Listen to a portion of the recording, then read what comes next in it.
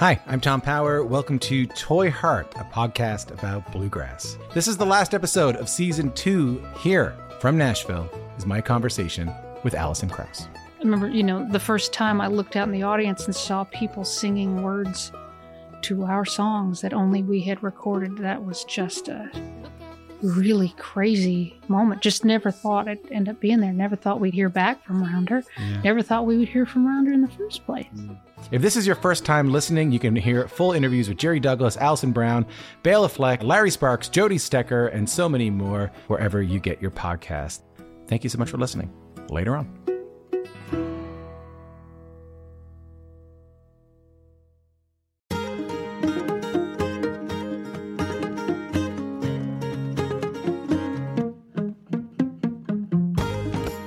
All right, welcome to Basic Folk, where we have honest conversations with folk musicians. It's Cindy Howes.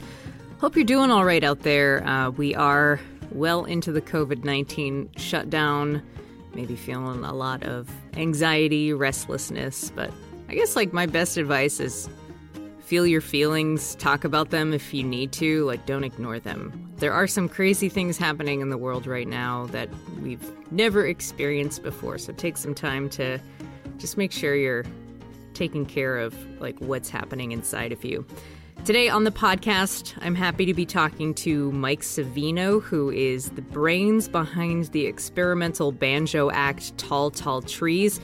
Mike was raised in Long Island and first encouraged to explore his musical talents thanks to his 6th grade band teacher. From there, he became engulfed in the world of jazz, first on the saxophone and then on bass.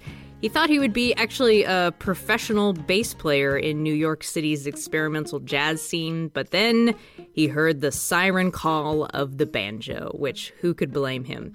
He talks about the first time he got a banjo, which then led him to learning the instrument, and then talked about when he was touring in South America as a bass player, he found that musicians would play socially on the street. So he wasn't able to play on the street with the electric bass, so he bought a banjo and then was able to join. From there, he's like, man, playing the banjo and singing is pretty fun. His life path changed completely, well, musically speaking. He started playing the banjo in a totally unique and innovative way, which led him to backing up his very good friend Kishi Bashi on tour several times and is basically a member of Kishi Bashi's band. After many years in New York City, Mike eventually moved to the South. He settled in Asheville, North Carolina, which led him to exploring his love of bluegrass and old time on the banjo. This has resulted in his most organic album, which is A Wave of Golden Things. We talked about the recording process of the record. He made it on a hemp farm in a few weeks. And while he was producing the record, 16 baby animals were born. So yeah, we also talk about baby animals. Enjoy this conversation with Mike from Tall, Tall Trees. It's so interesting because we're going to hear the passing of John Prine has totally bummed everyone out. So the song that we're going to hear, when I first saw the title, I thought, wow, what a John Prine song title. This is from Tall, Tall Trees' latest album, Happy Birthday in Jail is the song, and then we'll get to our conversation with Mike Savino of Tall, Tall Trees on Basic Folk. Sunday morning, lazy feeling, no way, no one stealing this from me. I get one day, and you get 6 days. Makes me wanna hide away. I can't wait until tomorrow.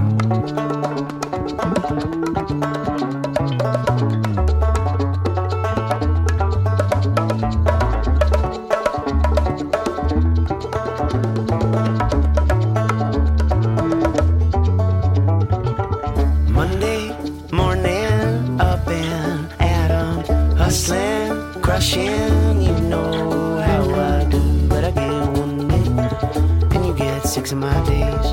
Makes me wanna hide away. Why can't I wait until tomorrow? Na na na na na na na na na. Mike Savino, Tall, Tall Trees. Thanks for talking to me. Yeah, no problem. You were born and raised in Long Island. Is that correct? Yep, a town called Smithtown. Smithtown. Mm-hmm. That sounds pretty average? It's pretty average. Yeah, it's a nice town, and right smack in the middle of Long Island, exit 58 on the LIE. Yeah, it was a nice place to grow up. Very suburbs, very, wholesome in a lot of ways. Yeah, it was nice. What was your family structure? Just me and my mom and dad and my little brother, who's 3 years my junior. And what did your parents do? My dad worked for the electric company, and which became kind of the energy company. Yeah, and my mom she raised us at home, and then she went to work in the schools, like working for special ed programs and working in mostly elementary schools and stuff. So kind of like a blue collar. Yeah. My dad did pretty good. He worked really hard, and he was an executive. He became an executive at the company, but worked his way up. So yeah, nice. Where was music in your young life? Like, how did your family listen to music when you were growing up? I mean, I think the earliest sense of music that I got in my house was driving around in my mom's car. I think, as a young kid, she was raising us and driving us everywhere. And like, it's funny now, like all these years later, I find these albums that my mom used to listen to when I was a kid, and there's such a deep connection to it. And she had pretty cool taste in music, surprisingly. She was into like things like Stevie Wonder and this Anita Baker record that I remember called Rapture that was, that I just found on vinyl, and listening to it is like a time machine, like putting me in the back of my mom's 1976 Grand Prix, It was, but yeah, Michael Jackson, of course, things like this. But I always remember being connected to music. Like my mom's got all these pictures of me as a little kid with this little Fisher-Price tape recorder, running around the house, and, I had a tape collection. Yeah. Were you making your own tapes or just listening to? No, I was just listening. At that time, I was just listening. I didn't find music as something to do until school.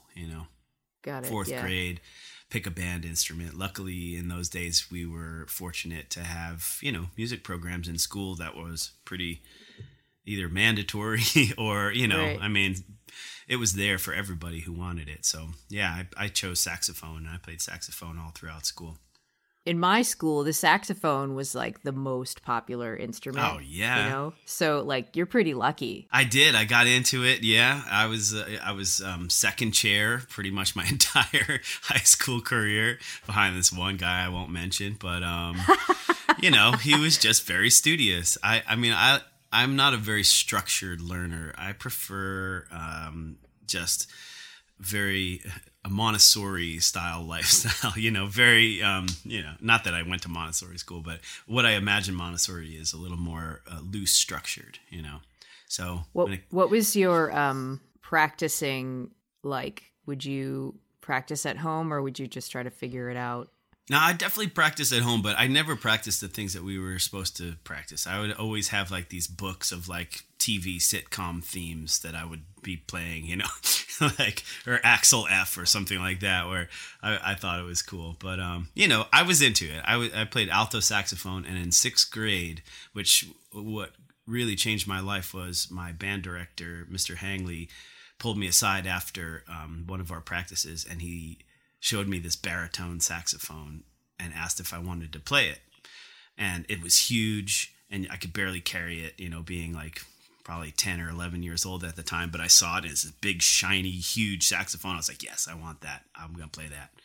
I realized this thing, like, as far as the trajectory of my life, like I've always liked to do something that there's only one of. In a group. I always liked to have something that was original, I didn't want to be part of a section. I wanted to be, kind of an original. And like when he gave me that baritone saxophone, I was the only one in the band, so I was playing bass basically. So in doing that led me to play in jazz band, and then meet the older baritone saxophone player who also played bass guitar. And when I saw the bass guitar, him playing the bass guitar, I was like, oh, that's what I want. It was right around the time when MTV was like super happening, and, playing bass for me was like, it was a dream, So you told this story after your music teacher, Mr. Hangley. He gave you the baritone sax to play, and then the band was playing a John Philip Sousa song, and then at the end you did this little like improvised thing, and like everybody turned around and looked at you in surprise. So that seems like a really important moment to you. Can you explain that feeling and what it was like to go for that riff and then have everyone react to it? It was exhilarating for me. To play something that was off the page. Like we were playing this, the band director, he loved John Philip Sousa. He was like a trombone player, and that was his like passion, was this music. So he was, had these 10, 11, 12-year-old kids playing it, off the, sheet music and whatever. And yeah, we were playing one of them. And just at the end, I did a little like boop at the end, and everybody just like was like, whoa, what was that? So, for me, it kind of like connected music, like, that it's not just these notes on the page, that it's actually something that's alive and, can be messed with and can make people laugh and stuff. And for me, like, I was a bit of a class clown, and I'd like to, get attention as any, school kid would. And that for me, a light went off and said, oh, you can get attention with music, and right around that time that, when I was playing in the jazz band, the kid next to me, was playing bass, and he would show me some stuff. And then eventually someone who had an extra bass and amp lying around their house decided to lend it to me. And that started me off playing string instruments, which has been the whole linchpin of my life, I think, right. Yeah, it sounds like you were really kind of planning your young adult life around the bass. You thought you would be a jazz bass player.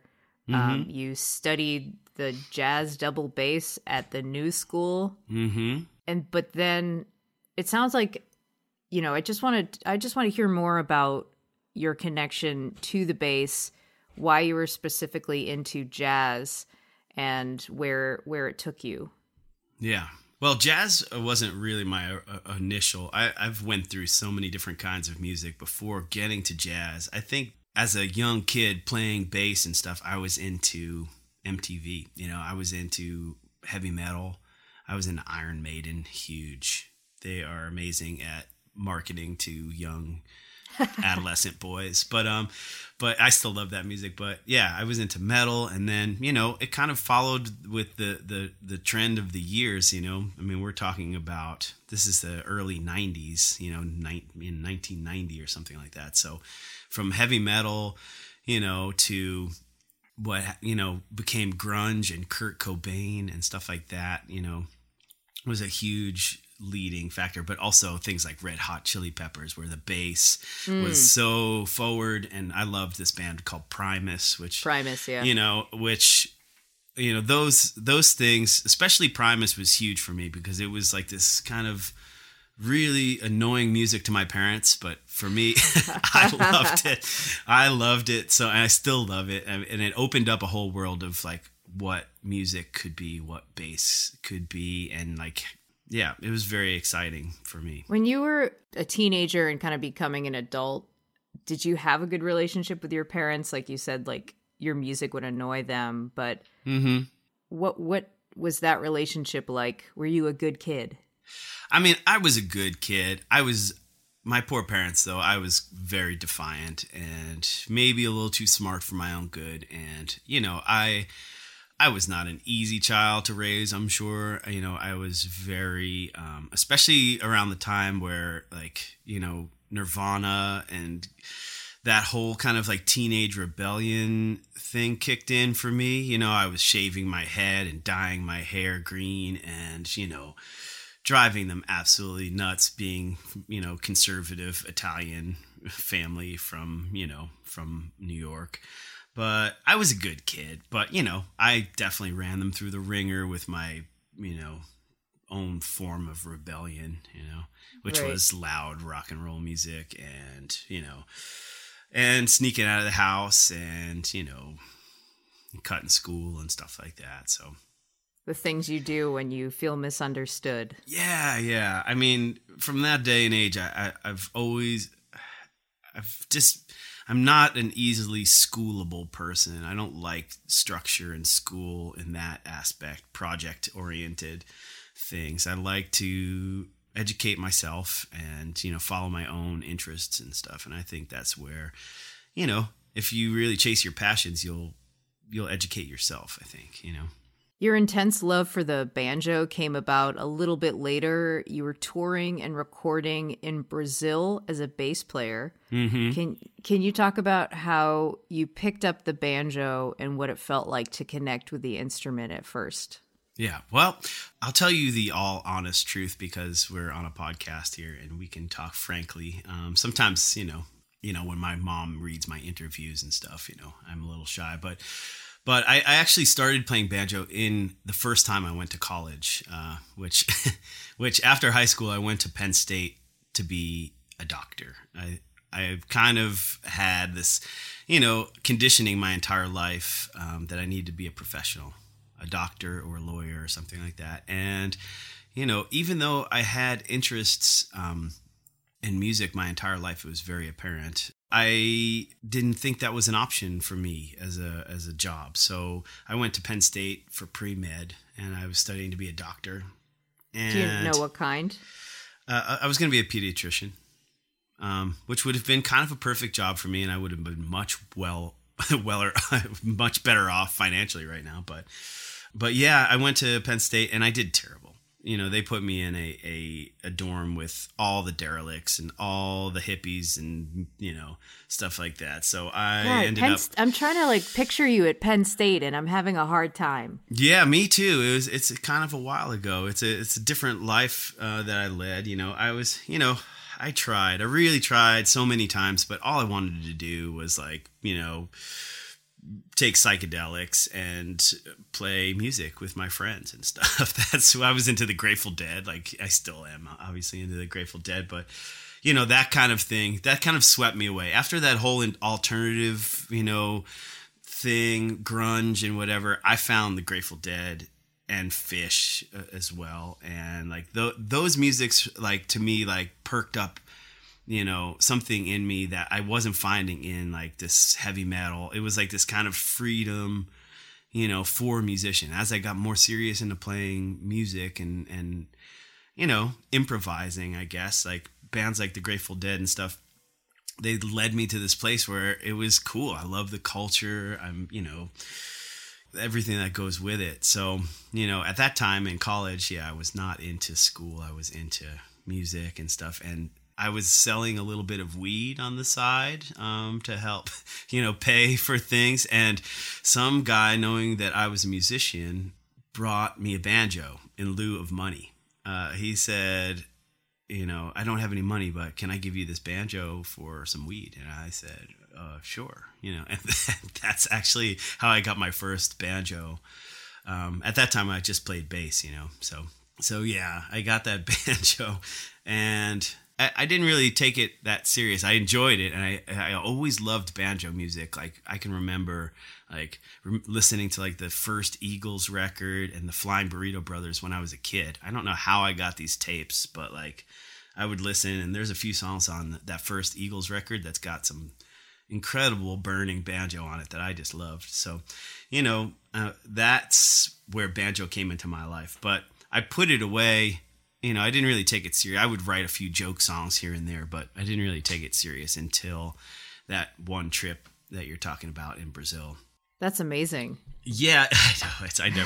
I never tell anybody that because it's funny. But I did. I played some banjo in college. The first time I went to college, my practice run. When did you decide to leave Penn State? I left. I had an epiphany I went to go see a show at Penn State with my friends, and we had various. We were very much into the the psychedelics and stuff. So we would Which go. show was it? Does that matter? It was a band called Schleho. They're still kind of around, and they've all become kind of good friends of mine since then, or at least, we've, become really friendly over the years. What kind of music is it? It's like, they were like Berkeley kids that were playing kind of jam instrumental music. It was really, it was really complex to me, and when I heard it, it was really inspiring. At that point, I was like searching. I was hungry for things that I didn't understand, and that's what eventually led me to jazz, But I went to this Schleho show with a few friends, and there was 50, 60 people there or whatever, and it just blew my mind. And I just made a decision that I'm leaving Penn State to go to music school because it's what I really wanted to do. And I wasn't really succeeding in the academic world, so I ended up packing my stuff and moving home, and I found a teacher in Long Island. I lived at my parents' house, and I got 2 jobs to prove to them that I wasn't lazy. And they must have loved that. No, you guys they hated it. out. They were not so into it.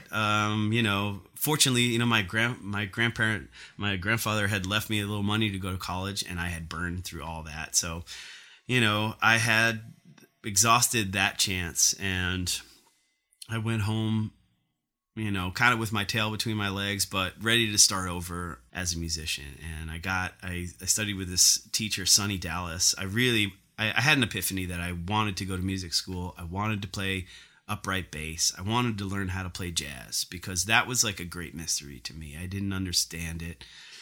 Rock and roll, you could put it in front of me and I could hear it and listen to it and play it, but when it came to jazz and the more complicated music, it was a mystery and I needed a teacher. So I found a really great bass teacher named Sonny Dallas, who used to play in Buddy Rich's band back in the day. And he gave me the ropes. He showed me the ropes. I bought a cheap upright bass and I started slugging it out there. And it's a really hard instrument to get good at. Like really, it takes a lot of hours to put into it to get a good sound and to groove. It's like, and when you're playing jazz with older people and you're the bass player and you're not good, you're going to get a lot of raised eyebrows. So it was a like boot camp, And right. Yeah. You're the foundation of the sound. You really are. If the bass player is bad, the music is bad. And I think that kind of goes with a lot of music, but yeah, I spent, almost a year probably at my parents' house getting my stuff together, and I auditioned for the New School in New York, and it got accepted, and I ended up, that changed my whole trajectory. So I moved to Brooklyn in 1999, and I went to school and got my ass kicked over and over and over. What do you think that did to your personality, like changing your trajectory like that and then working so hard at something? Yeah. I think reinvention is essential to finding yourself. I think if you stay the course, your whole life, you'll never discover things about you that you might have known.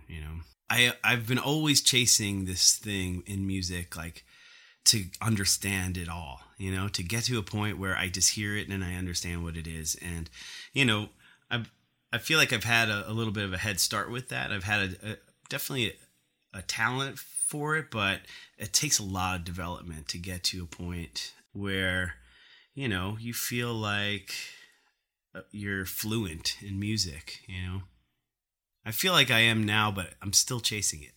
I'm still getting to a different level, Changing your trajectory is important to challenge yourself, I think, in some ways. Also, in reading up about you, it seems like you're a person who's like very into mindfulness and meditation. Yeah. So like in thinking about like you're always kind of like chasing something in music, how do you feel about progression versus being present? Do you know what I'm saying? Progression in which way? Like you say you're always chasing something in music. You're always going after something. And that kind of like reminds me of a lot of like thought leaders in mindfulness talking about like your life is happening now. Like your life doesn't start if you like get that dream job, or your life doesn't start if you like have the perfect body, or all these things that don't matter. But I understand what you're saying. Yeah. Right. But yeah, there is something to be said about like progression. Right. And if there's like a duality for you there. Yeah. Well, you know, this comes to mind a lot when I make records. Like when it's time for me to like make a record, it can be really difficult, you know. If you know, as a musician, I'm always trying to beat myself. I'm always trying to improve, you know, and get better and get more connected to it. And, you know, there's a million things that go into, you know, the mindset of being a musician as a practice, you know, not just as a job, but like as a daily thing that I wake up, I warm myself up, I get connected to the thing. You have to filter out all the, you know, the information that's coming in, things, self-criticism, all the challenges that you face, you know, where you want to be, you know. But when it comes to making a record, you have to look at where you are and accept it. You know, you have to, you know, be okay with where you are right now. Like as a singer, as a songwriter, as a musician, it's, you know, I could sit there and hear nothing but flaws if I want to, but I have to let go to the present moment to accept that it's just who I am right now. You know, this record that I just made, Wave of Golden Things, it's like, that's who I am right now. And like, it's not even who I am right now. It's who I was a year ago, you know? And like, since then I've had, you know, more epiphanies. I've realized things about myself and where I want to go and what I want to do, but it's just a snapshot of your life, you know, and so is every day. So, you know, you can't beat yourself up about where you are today, but being present and accepting it for who you are, and knowing that, you know, just by thinking where you want to be in the future, you will get there. So, you know, that's where I've come to peace with records. I used to be very difficult on myself because, you know, I'm not like, I haven't been singing since I'm a kid. I started singing because I felt like I needed to say something to people, and I felt like people connected with my music more if I engaged with my voice and my words and stuff. And it's hard. It's a very vulnerable place to be when you put yourself out there. You know, you could go down a deep, dark hole of self-loathing and, you know, self-criticism if you let yourself, you know. Oh, Mike, so much there. It's a lot. Yeah. Yeah, I have so many questions. This is actually something I was thinking about, because on this new record, A Wave of Golden Things, so let's just state for the record that like you are an extremely experimental banjo player and a very progressive musician who loves to do all sorts of crazy shit on your records. Mm-hmm. This record is different in a way because it sounds like you kind of like realized that you were throwing on a lot of layers and a lot of overdubs to hide a lot of insecurities. Mm-hmm. So that realization sounds pretty incredible. And on this record, you are trying to just like lean into your feelings and be vulnerable. Yeah. And it's great. Like, I think this record is a huge progression for you. Oh, thank you. But then how do you feel about your past self? Like, if you're saying, like, when I make a record, this is where I am, but then you continue to progress as a human being and progress as a musician, how do you feel about that past version of yourself now? Which one? Well, any of them, you know, like, I mean, my mom recently has been texting me pictures that she's finding of me in high school, and I, like, do not want to see them. Yeah. Because it's embarrassing, and I like do not feel compassion for, well, I guess that's not true. Like, I do look at it and it makes me feel like very compassionate for myself, and it also makes me remember like how hard I was on myself in those days. So like, how do you feel when you think of your past self? I mean, it's complicated. You know, I'm okay with with how my life has gone. You know, I kind of, when I look back, I mean, I don't have any regrets really, but I look at myself and I see, you know, when I was a little naive, but I'm okay with it. You know, I wish, you know, you can't really look back because the only way that you would get to where you are right now is exactly how you've lived your life. So I can't look back and say, oh, I wish, you know, I had realized that music was my calling when I was 18. I would have been so far ahead career-wise and this and that. But that's not necessarily true, because what I've done has led me to this point and this way of thinking that I think now. But, you know, even looking back to my last record and stuff, I've always been trying to get to this purest form of expression, you know, like even making the earliest Tall, Tall Trees records, we had this expression. I used to work with a band and we would make the records, well, at least 2 records together, but we were just defying the regular, you know, which meant if it sounded like something that someone had done before, then it's no good.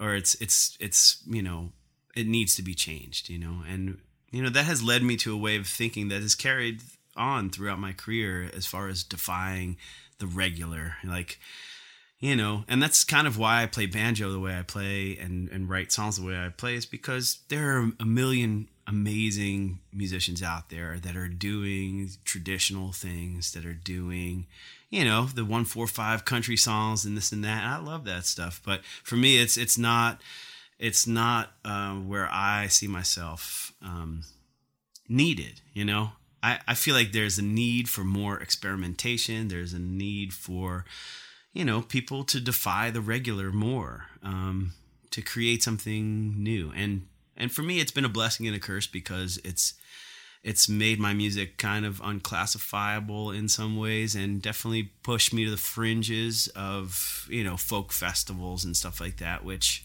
you know, I'd like to be a part of more. But I've been kind of straddling this indie folk world, like with, you know, one foot far and another foot really far away, you know. But, you know, I couldn't have done it any other way. Right. Okay, you lived in New York City. City. The city, the Big Apple. The Big Apple, which is really suffering right now. I couldn't imagine being there. Me neither. You must be very happy to be in Asheville. Yes, Asheville is quite peaceful. So did you live there for 20 years or nearly 20 years? Okay. Nearly 20 years, yeah. I moved there. I lived in Brooklyn for first 5 years or so, from 99 to like 2003, 4, before it was super cool. And then I moved to Harlem because I found an amazing, like, rent stabilized apartment that I lived in for 15 years, which basically is the reason I was able to sustain myself as a musician, you know. And it's the reason I started singing more, because I'm pretty shy when it comes to singing and stuff. And when I had roommates in Brooklyn, I was just playing my bass, you know, and practicing playing bass. But when I got my own apartment and I was by myself, I was like, oh, I could do some singing. And then that's when I made the first Tall, Tall Trees record in that apartment.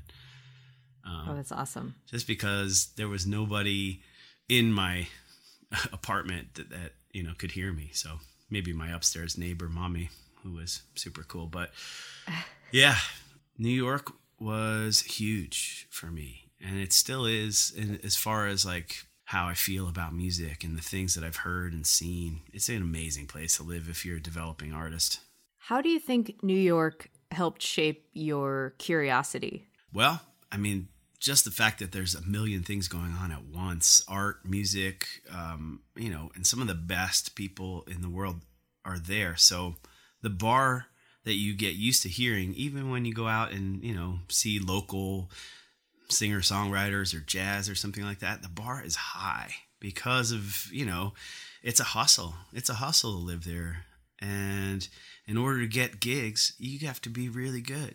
You can't really be, it's not like, you know, any place else, you know, small town America where you can just go to a bar and play. It's like in New York, there's a lot of competition for that bar to play. So, you know, people are bringing their A game all the time.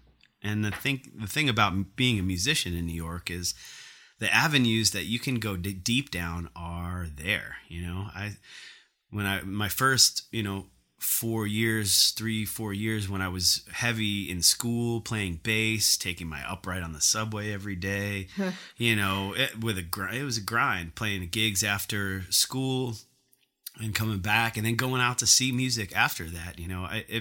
For someone who was really into jazz, that whole world was there, but the jazz thing can be kind of expensive. Jazz music is mostly made these days for people who have a lot of money, and to go see it. If you want to go to the Village Vanguard, you want to go to the Blue Note or something, that's $30, 2 drink minimum, this and that.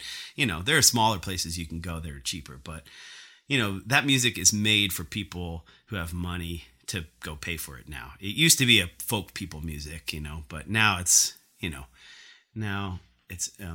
expensive for students to go. Yeah. So, I started to realize that, and I got a little bored with the jazz music because it seems like the better you get, the more heady your music gets, the less people come to see you.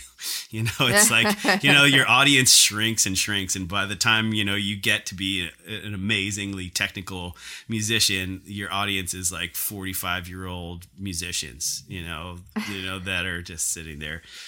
But that also brings to mind that your music, while it is experimental and on the fringes of things, is very listenable. And how you live in that duality of like being so experimental yet so appealing. Well, how do you do it? How do I do it? I think it's through lyrics, and it's through voice. I've always felt like if there's something simple there and the message is clear somewhat, then you can throw in crazy stuff at people. People are smarter than a lot of people give them. If you listen to the radio, you would think that people are just like completely zombies, but people have a huge capacity for complexity and surprises. And I think rapping, the duality of creating a simple folk song that's also very strange, has a lot of weird things going on, it is kind of fun for me. It's like, how far can I push this where, it's still listenable, Mm-hmm. Yeah.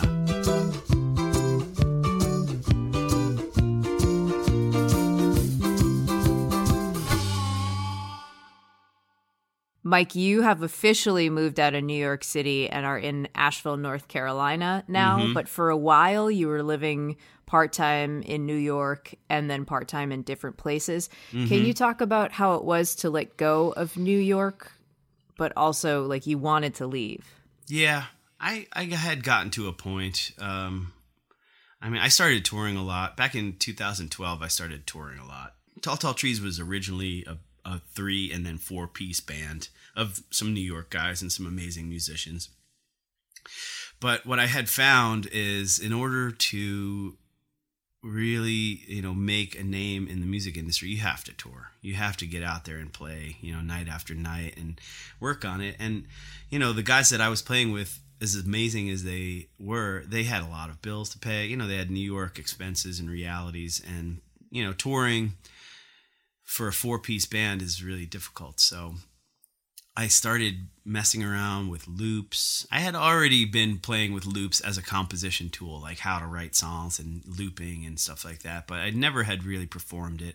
I only had a band. So I started booking these like little tours, and just going out solo and playing by myself, me and a banjo and my pedal board. And for me, it was so freeing, like to just be in my car and I had my gear and that's it. And it was so romantic to me to just be on the open road and, just going to different towns night after night and playing. And I kind of, as much as I love New York and it's a huge part of who I am, and, even growing up there, I started to see a lot more of the country, and I realized like there's a lot of beauty out there. And New York is a very stressful place, and I am a very chill person in most ways. So I started to see a disconnect with that lifestyle and being in the mountains or something. I kept coming through Asheville, North Carolina on tour, And I was like, what is this place? It's like basically if there was a Dead show in the 80s and like the parking lot scene just stayed there and became a town. What is the parking lot scene called? It's called Shakedown Street? Shakedown Street, yeah, you're informed. Yeah, it's basically like a shakedown street that eventually became a real town. I mean, a half kid, but it is I know my 19-year-old hippie self is very happy here, and it's also a very beautiful community full of artists and a lot of entrepreneurs, and surprisingly an amazing good music scene down here that would make me not miss New York, because in New York you could go out every night and you can see things that'll blow your mind, and it's like, as a young artist, you need that. You need to see what's out there. You need to see the possibilities of what your art form could be, And now you're an old man and you just want to be outside. Now I just want to sit with my dog and just sit on the porch. And no, I mean, I'm. That's kind of true. This is a kind of place that you can live if you have like an economy going on outside of it. It's not a very industrial town. It's very touristy. There's a lot of tourism and service industry, things. But as far as like getting a job or anything, it's like, advertising, you can't really do that here. So it's a good place to pasture for me. Yeah, I'd love to hear more about your affinity for nature. You named your project Tall, Tall Trees. Mm-hmm. You named it after the Roger Miller, George Jones song, but it sounds like it's not because you love the song, but it's because you love the sentiment of Tall, Tall Trees. Mm-hmm. And it seems like this is even more true since you moved to Asheville. Can you talk about your connection to nature when it comes to your music and when it comes to you as a person? Yeah. Well, yes, I named the project Tall, Tall Trees early on. I was really into Roger Miller. He was like the original. So in all honesty, I didn't even know about the Alan Jackson version, which is way, way, way more popular and famous.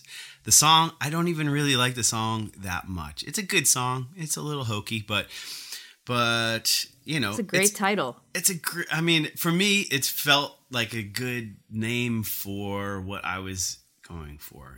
I was in Harlem in this 350 square foot apartment writing this music. Small. It's really small, but it was fine for me. I mean, it did me all right for, find a musician in New York that's got his own apartment, and, it'll be a little hard to find that, but it became kind of this fantasy of me living in nature. I've always been a strange isolationist. I love being alone. I love being in nature. For me, that is, my guilty pleasure. I've always been, like this. We're here in quarantine right now for our coronavirus quarantine, and I'm like kind of in heaven in some weird way that I don't have to leave the house. I can just stay home and work and practice and play and write music and stuff. But for me, nature it's inspiring. Going to a place like the Grand Canyon or Switzerland, I've been so fortunate to travel all over the place, and sometimes just turning a corner and looking at this amazing place that we live on Earth is so, there's no words for it, There's no words for it. So I wanted something that was bigger than me, and Tall, Tall Trees, was that. Hopefully I've done it justice, but, it really had nothing to do with, the song as much as it did, like, the grandeur of it. Yeah, it was definitely a good reason to move down to Asheville, because it's a really beautiful place if you like the outdoors and hiking and, mountains, and it feels like the right place for me. What about being in an area where quote unquote traditional banjo is so celebrated? Like, it's so close to the homes of Earl Scruggs and Doc Watson. How does that shape your perspective on your connection to your banjo playing? Well, yes. I did move down here, in part because of that, because I wanted to be closer to traditional banjo music. And Earl Scruggs has always been a hero, as well as Doc Watson. And, there's a million amazing, great banjo players here, like in the traditional bluegrass style and old time style. You got them Avett Brothers. Yeah, the Avett Brothers are up there. They're doing their thing. It's for me, it's cool. I've never been a traditionalist, but I've always respected and studied this tradition. I spent a lot of time learning how to play bluegrass banjo and clawhammer and this and that, mostly so I could use it in my own arsenal as, something that is informing how I play. I don't have as much interest in playing. I mean, it's really fun, to play traditional music, but there are so many people out there that are they dedicate their lives to it and taking it to as far as it can go. But for me, it's more about, because I'm hungry for things to play and technique and, different ways to think about things. So, but being down here has been great. It's really fun to be in a place that appreciates banjo. I mean, I've been studying some old time banjo with some players down here and stuff like that, just because it's fun. It keeps me hungry, keeps me in grasshopper mode, which is important to stay in if you're on a life quest to be, a musician wizard, I love that. All right, this is the part of the interview where we talk about Kishi Bashi. Okay, sure. How did you guys meet? We met in New York about 20 years ago. Right around that time that I got that apartment, I started a band there. It was kind of like a collective of composers and great musicians. And yeah, originally it was a 4-piece, and I was obsessed with Brazilian music at that time. I had been going back and forth to Brazil, and I was obsessed with these Brazilian composers who were making like this really kind of complex dance music. And I started a band to kind of emulate that sound, like upright bass and flute, percussion, and guitar. And the flute player, this guy Zach Caldwell, who's an amazing sax and flute and just all-around musician, was playing in the circus as his day job, and he asked if he could bring this violinist over to my house to play with us. And that was Kay playing in the circus? He was playing in the circus, yeah. Yeah, that was his money gig for quite a while. He was playing in the Big Apple Circus, yeah. That was a great money gig. He probably, they probably made more money than they had ever seen as a musician doing that, and it was interesting, but, Zach brought Kay to my house, and before you know it, we were a 7-piece band in my 350 square foot apartment, slammed in there. Perfect. Playing each other's compositions and stuff. And yeah, we, he was great. We just clicked right away. And we had stayed in touch. He started his band Jupiter One with Zach, which was kind of like a more synth rock kind of a la Killers, kind of band. And I thought they were amazing. And I had started Tall Tall Trees and kind of in the ashes of this band that we had. And yeah, we just kind of stayed in touch. I would fill in on bass in his band once in a while. And, he started touring with Regina Spektor and then Of Montreal. As their violin player. As their violin player, yeah. And, when he made his first Kishi Bashi record, he sent it to me. And I listened to it. I was like, oh, man, this is amazing. I finally, I felt like, he found his voice that was honest and as creative as he could be. And he asked me, he's like, you want to come on tour with me? What are you doing with your Tall Tall Trees and banjo and stuff? Let's, come on tour. And we did one tour, just him and I as a duo. And he did the second half of that tour with another band as his backup band. And, we just had so much fun. He just asked me to be his band. So we started touring together as a duo, which eventually became a trio. And, we've watched it grow. This was, 8 years ago now. So now, I remember sitting with him like having sushi in Boston, and we were looking at the line around the corner at Great Scott to come see us play, and we were like, oh man, this is sold out. Like we were just like eating sushi on the corner of that place, and it was very exciting times. We learned a lot, and I developed pretty much everything I do on the banjo, like just night after night touring, playing with him. Yeah. I mean, cool. He's a great friend. We're very, close minded. We have a lot, we have a lot of things in common, and we come from a similar idea. So, I listen to him, he listens to me, I think. And, it's just like, when I started whacking the banjo with the mallet and stuff, he's like, man, you got to develop that. That's interesting. So, yeah. He's always been a really good friend and someone to bounce ideas off of. And I don't know him super well, but have had the pleasure of meeting him and spending some time with him. And he's just like a lovely person. Mm-hmm. Oh, yeah. So friendly. And it's just really nice to hear about your collaboration with him and how you guys encourage each other and challenge each other. One thing I was wondering, though, about your singing voice, we were talking about it earlier because it often gets overlooked for, all of the kooky shit you're doing with the banjo, but your singing voice is like pretty special. And I wanted to know a little bit more about how you feel about your voice and how your feelings about your singing have changed. Good. Yes. Thank you for saying that.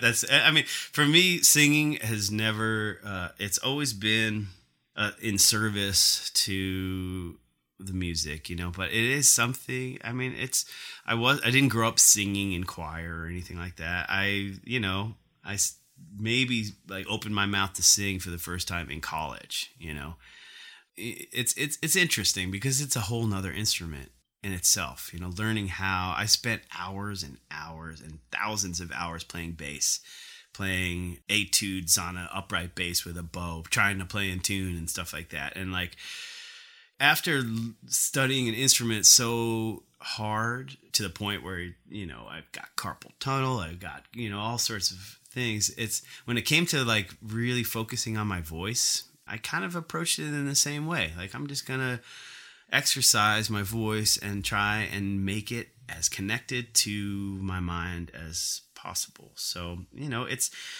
I'm still chasing that now.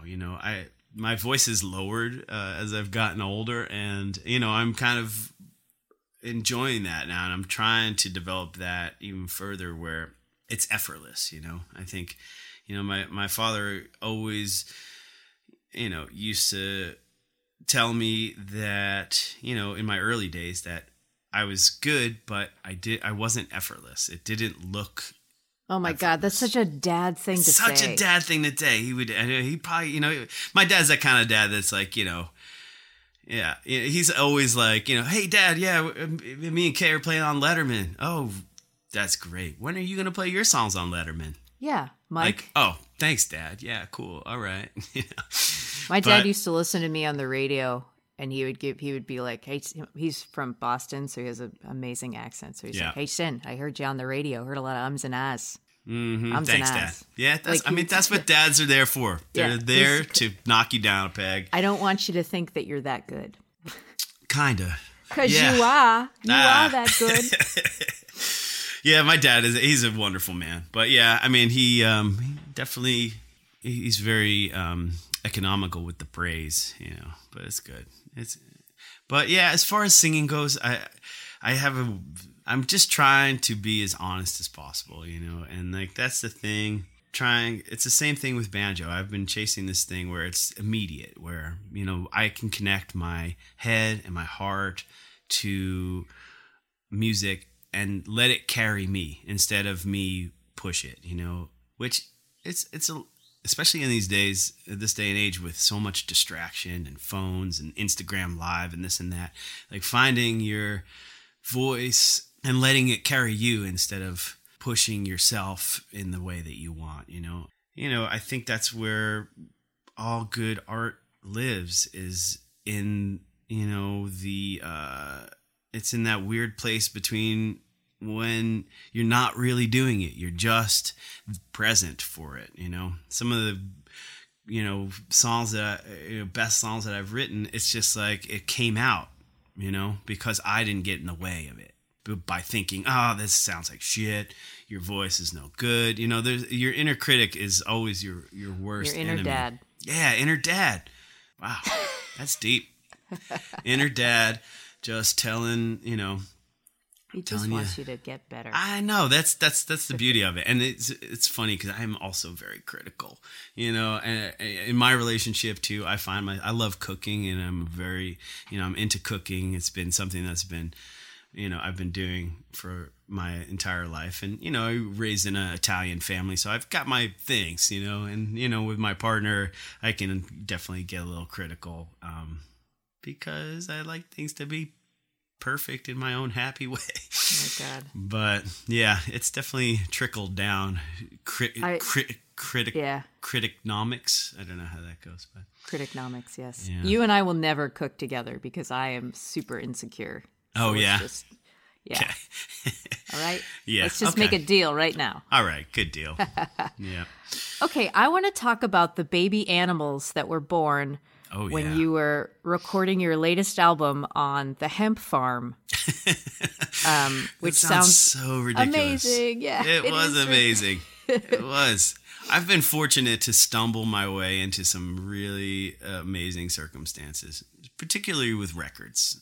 I'm not Yeah, like this a... is not the first amazing situation you found yourself No, in not recording. even. Let us not forget the vacant health resort that you babysat for in 2015 and I made a did. record there. But that sounds incredible. But first of all, let's talk about these baby animals. Yes. Well, yes. As you've noted, we were fortunate enough to make a record on this hemp farm. I was playing. I got booked to play this. They give out some samples. Yes, they did. Yes, they did. My dear friend Franny. Yes. So I got booked to play this festival in Asheville. It's kind of a small festival called Barnaroo. Not Bonnaroo, but Barnaroo. And I hadn't thought much of it until, I just put things in the calendar and I don't think about it until I go there. It's like, it's part of my be present technique. But I ended up at this festival playing at Barnaroo on this beautiful farm about 15 minutes from here in outside of Asheville.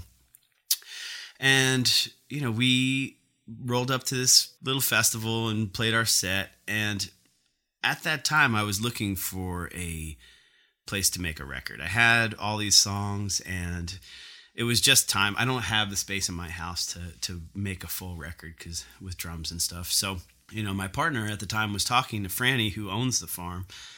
And she had mentioned that I was looking for a place to make my record, and she immediately was like, well, come look at this, and she took me into her barn, which she had turned into this very, very nice Airbnb, but still with all, the high ceilings and wood and pretty much everything I needed to make a record. So she was kind enough to rent me the space for next to nothing, and I lived there for 3 weeks. I set up a mobile rig and just kind of woke up on their farm every day and made my record. But the bonus of it was, during the 3 weeks, there was 16 animals born. Yes, baby goats, baby sheep. I'm from Long Island in New York. I'd never been that kind of, in on a farm. And I was literally waking up every morning and just walking out to the farm and seeing brand new life every day. It was pretty incredible and humbling, and it must have impacted your mood tremendously. It totally did. The vibe there was so magical. I'm just holding baby goats that are just born, and I love animals, so for me it's it was hard to pull me away from all that stuff to go make music, but it was such a beautiful place to make a record, and inspiring and humbling, and I felt the glory of life every day that I woke up there, just walking out on their, second floor deck and overlooking this farm and just, the sounds of it. And it was a beautiful experience. And, it really got into the music, you know. When you're in a situation like that, moving into a new space to do something so intentional as to like make a record, to work. Yeah. How long does it take for you to like settle in to the space? This time it took 4 days. Specifically. I mean, it depends. I really set into this record with the mission of making it fast. I didn't want to linger on it. I didn't want to second guess myself, which I've done in the past. And, the last record I made on that health retreat, I was there 7 or 8 months. So, and I wrote the whole thing there as well. But as far as recording and stuff, it's when you record yourself, it's very easy to erase mistakes, to over edit yourself, to layer things on top of each other, to kind of obscure your insecurities and whatnot. And I really wanted this album to be like just right in my face, like this is what I sound like, and it's okay. And it's a hard feel your thing fucking to do. feelings. Yeah, feel your fucking feelings just right in in my face.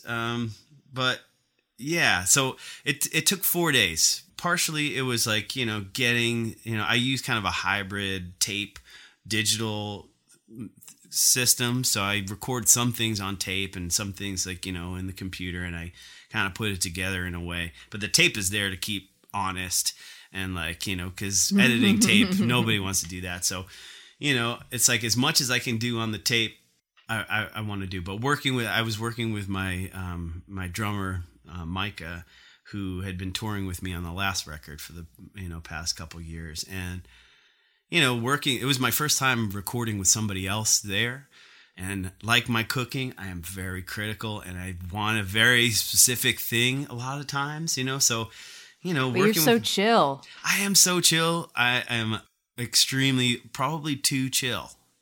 I try and be kind and I try and be giving, especially when I'm working with other people that are helping me like realize my vision, and like, so, bringing someone up, that's what I want to do. I want to bring people to rise to the occasion of creating something magical, make something magical now, basically. But I mean, it's a lot of it's about a mindset, and knowing how to speak with people and also communicate what you want. And, it's a little bit of a give and take, but fortunately Micah was extremely patient with me and, and a good sport, and he rose to the occasion, and it's hard when you're feeling the pressure of making a record in a short amount of time and it's not going the way that you want it to go. It can be very stressful, I feel that pressure, In talking about leaning into feelings that you'd rather avoid, how you use songwriting and music to help. So I'm thinking about the title track for the new record, A Wave of Golden Things, which you said that you started to write in 2012 in reaction to Sandy Hook. Can you explain how it felt? So you wrote a little bit of that song, you put it away because it was too painful to deal with, basically. How it felt after you picked the song back up again, and what it was like to revisit that feeling that you had put away. It was complicated. I write a lot. I like to write for fun, for me, like that's like, it's like a magical, unexplored forest of wonders I can go prancing through most of the time. It's like, oh, there's this, but yeah, that song, I specifically remember sitting there and hearing the news. I was in my apartment in Harlem and I had heard this news, about Sandy Hook, and it was really the first one that kind of hit home because it was so close, and I knew people that had children in that school, and like, it was heartbreaking.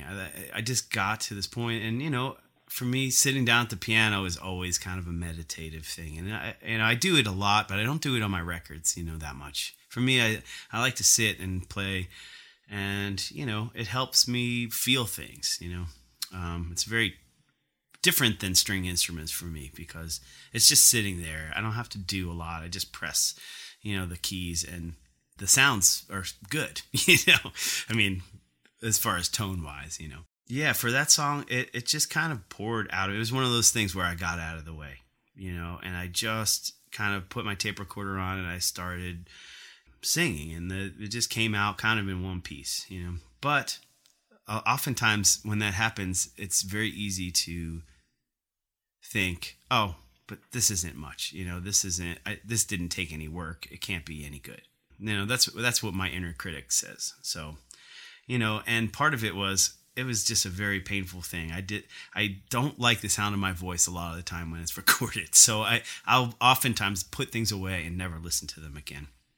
But when I had moved to Asheville and I started thinking about this new record, and I found this box of tapes, and I, started just kind of nostalgically going through the tapes, which a lot of times is cringeworthy for me, but this song came through, and like immediately I was just taken right back, and it was right around the time another shooting had happened, and it brought to mind how I felt that day on Sandy Hook, and I realized that it made me feel something, and it sounded good on the tape, So when I started to write a new record, I started with that song. I was like, and the lyrics aren't quite, they're not really even descriptive of anything to do with Sandy Hook specifically, but, it was more of a feeling. But, in setting the tone for what I wanted my new record to be, I wanted it to be turning this tragedy into something hopeful, and that became kind of like a story that I would be developing in my mind, to tell the story of this record. And, I think it became like a touch point for the emotional information that I wanted to get across. Okay, Mike. Yes. Are you ready for the lightning round? Lightning round? Okay, sure. Yes. Okay, here we go. First song you learned on the guitar. Ooh, man. On guitar? I didn't start playing guitar until college, so on the bass, it was probably the Smurfs theme song. I remember this being... the judges will accept that answer. Okay, good. Yeah. That was definitely... I remember that scribbled in my my lesson book when I was like in 7th grade taking bass lessons. The Smurfs song is the one that's like la la la la la la. Yeah. Right? And then there was the Gargamel's theme. Yeah. Oh yeah. Right. All right, Batman or Superman? Batman. What's your karaoke song? I don't do karaoke. Wow. Yeah, I'm not into it. I don't know why. It's the weird like surprise of karaoke. I wish I was. I wish I was into it. Maybe just give it a shot. Yeah, I guess I should. All right, Life Challenge 2020. All right, favorite radio station as a kid? Very good question. I mean, there was WBAB in Long Island, which was a classic rock station. Mostly played Led Zeppelin, and that's it. So, yeah. Dogs or cats or something else? Baby Both. Goats. I love dogs. I mean, I'm a dog person. If I've got dogs around me, I'm good. Also, cats seem to like me and will circle me. Are you allergic to them? No. No. I'm cool with cats. I don't get as much from cats as I do with like a good solid dog. Yeah. A good solid dog. What is your coffee order? I've got a penchant for Italian espressos, so I mean anything with that. Now I'm into cortado. I like the brevity of it. Not to be a coffee snob. I mean, yeah, my partner thinks I'm a coffee snob, but I just make my little Italian mocha stovetop espresso every morning with a little bit of foamed milk, and I'm good to go. Sounds normal. That's totally normal. First album you bought with your own money? It's either Tom Petty, Full Moon Fever, or actually that's the CDs. I've definitely bought tapes before that. I bet you it was Poison. Open Up and Say Ah. First concert? My first concert was Iron Maiden. Last book you read? Well, I've been reading the Sandman series, Neil Gaiman. I saw that. Which I'm almost done with. So it's kind of an epic thing. Oh my gosh. Let's do another podcast where we just talk about Sandman. Just geek out about Neil Gaiman. Oh my god, yes. Yeah, totally. Yeah, but I've been trying to break it up because I started it over. I read it like halfway, and then too much time went by, and then I started it over. So gotta go back. It's a complex. It is complicated. It's beautiful and complicated, and so confusing and also amazing. Yeah. What is your dream collaboration? Dream collaboration? Oh, that's a really good question. I would really like to get in the studio with Bela Fleck. I think would be really fun. He was like one of my, early heroes as far as like taking banjo music to different places, and I think we'd have a lot to talk about and hang. That seems attainable. Yeah, I hope so. He is also a very nice person. I've never met him, but I talked to him on the phone one time. He was very kind. Yeah, he doesn't seem like he'd be like a big ego dude, No. It's like, that's the thing about banjo players. It's like it's not like a flying V shredder guitar. It's like you're not doing it for the glory. Yeah, if you've resolved to dedicate your life to 5-string banjo or 6-string banjo in my case, but you've got to be a decently humble person, I think. Flying or invisibility? Flying. Star Trek or Star Wars? Star Wars. What is the most beautiful place you've ever visited? That's hard. I've seen a lot of beautiful places. Fortunately. I was just in Costa Rica, and that's on the tip of my tongue. It's an incredibly beautiful place on the Caribbean side. I took a vacation, which is something I've never done before, really, that I wasn't working and playing. Costa Rica was incredible. Awesome. Yeah. All right, that's it. That's the lightning round. You did it. I did it? Did I win? Yep. Yes. Oh, excellent. Is it a lifetime supply of toilet paper? Because I could really use that right now. Oh, man. I wish. It is very crazy how this low supply of toilet paper in stores continues. What are the people doing who have all the toilet paper? Coincidentally, my partner bought me a bidet for my birthday, which was just before this entire thing happened. I know. But yeah, who knew that was going to happen? And it still doesn't make any sense to me whatsoever. We're living in very unusual and unprecedented times. The bidet or just the times? Just the times. The bidet is quite nice, actually. I've toured a lot in Europe, and and Japan as well. Japan is years ahead of us in the bathroom situation. The bathroom game. Yes, they are. Wow. Well, I really love the end of this podcast is all about the toilet. Yeah. Right. Thank you so much. Hopefully this Mike. world is not going. So. Right. Not into the toilet. But thank you so much, and congrats on the new record. It's great. Thanks, Cindy. Basic Folk was produced by Laura McCarthy this week. Our business manager is Lindsay Myers. Adam Curry, also producer for Basic Folk. Alex Stanton of Townspeople does our music. I'm your host, Cindy Howes. Buy records right now. Musicians could use the extra income from merch. Send them a tip on Venmo or PayPal when you're streaming their concerts, but do your part to support musicians right now during this really strange time where they've lost a lot of income from canceled gigs. All right, you can find more information about Basic Folk at my website, cindyhowes.net. And thanks for listening. All right, we'll talk to you next week. Bye.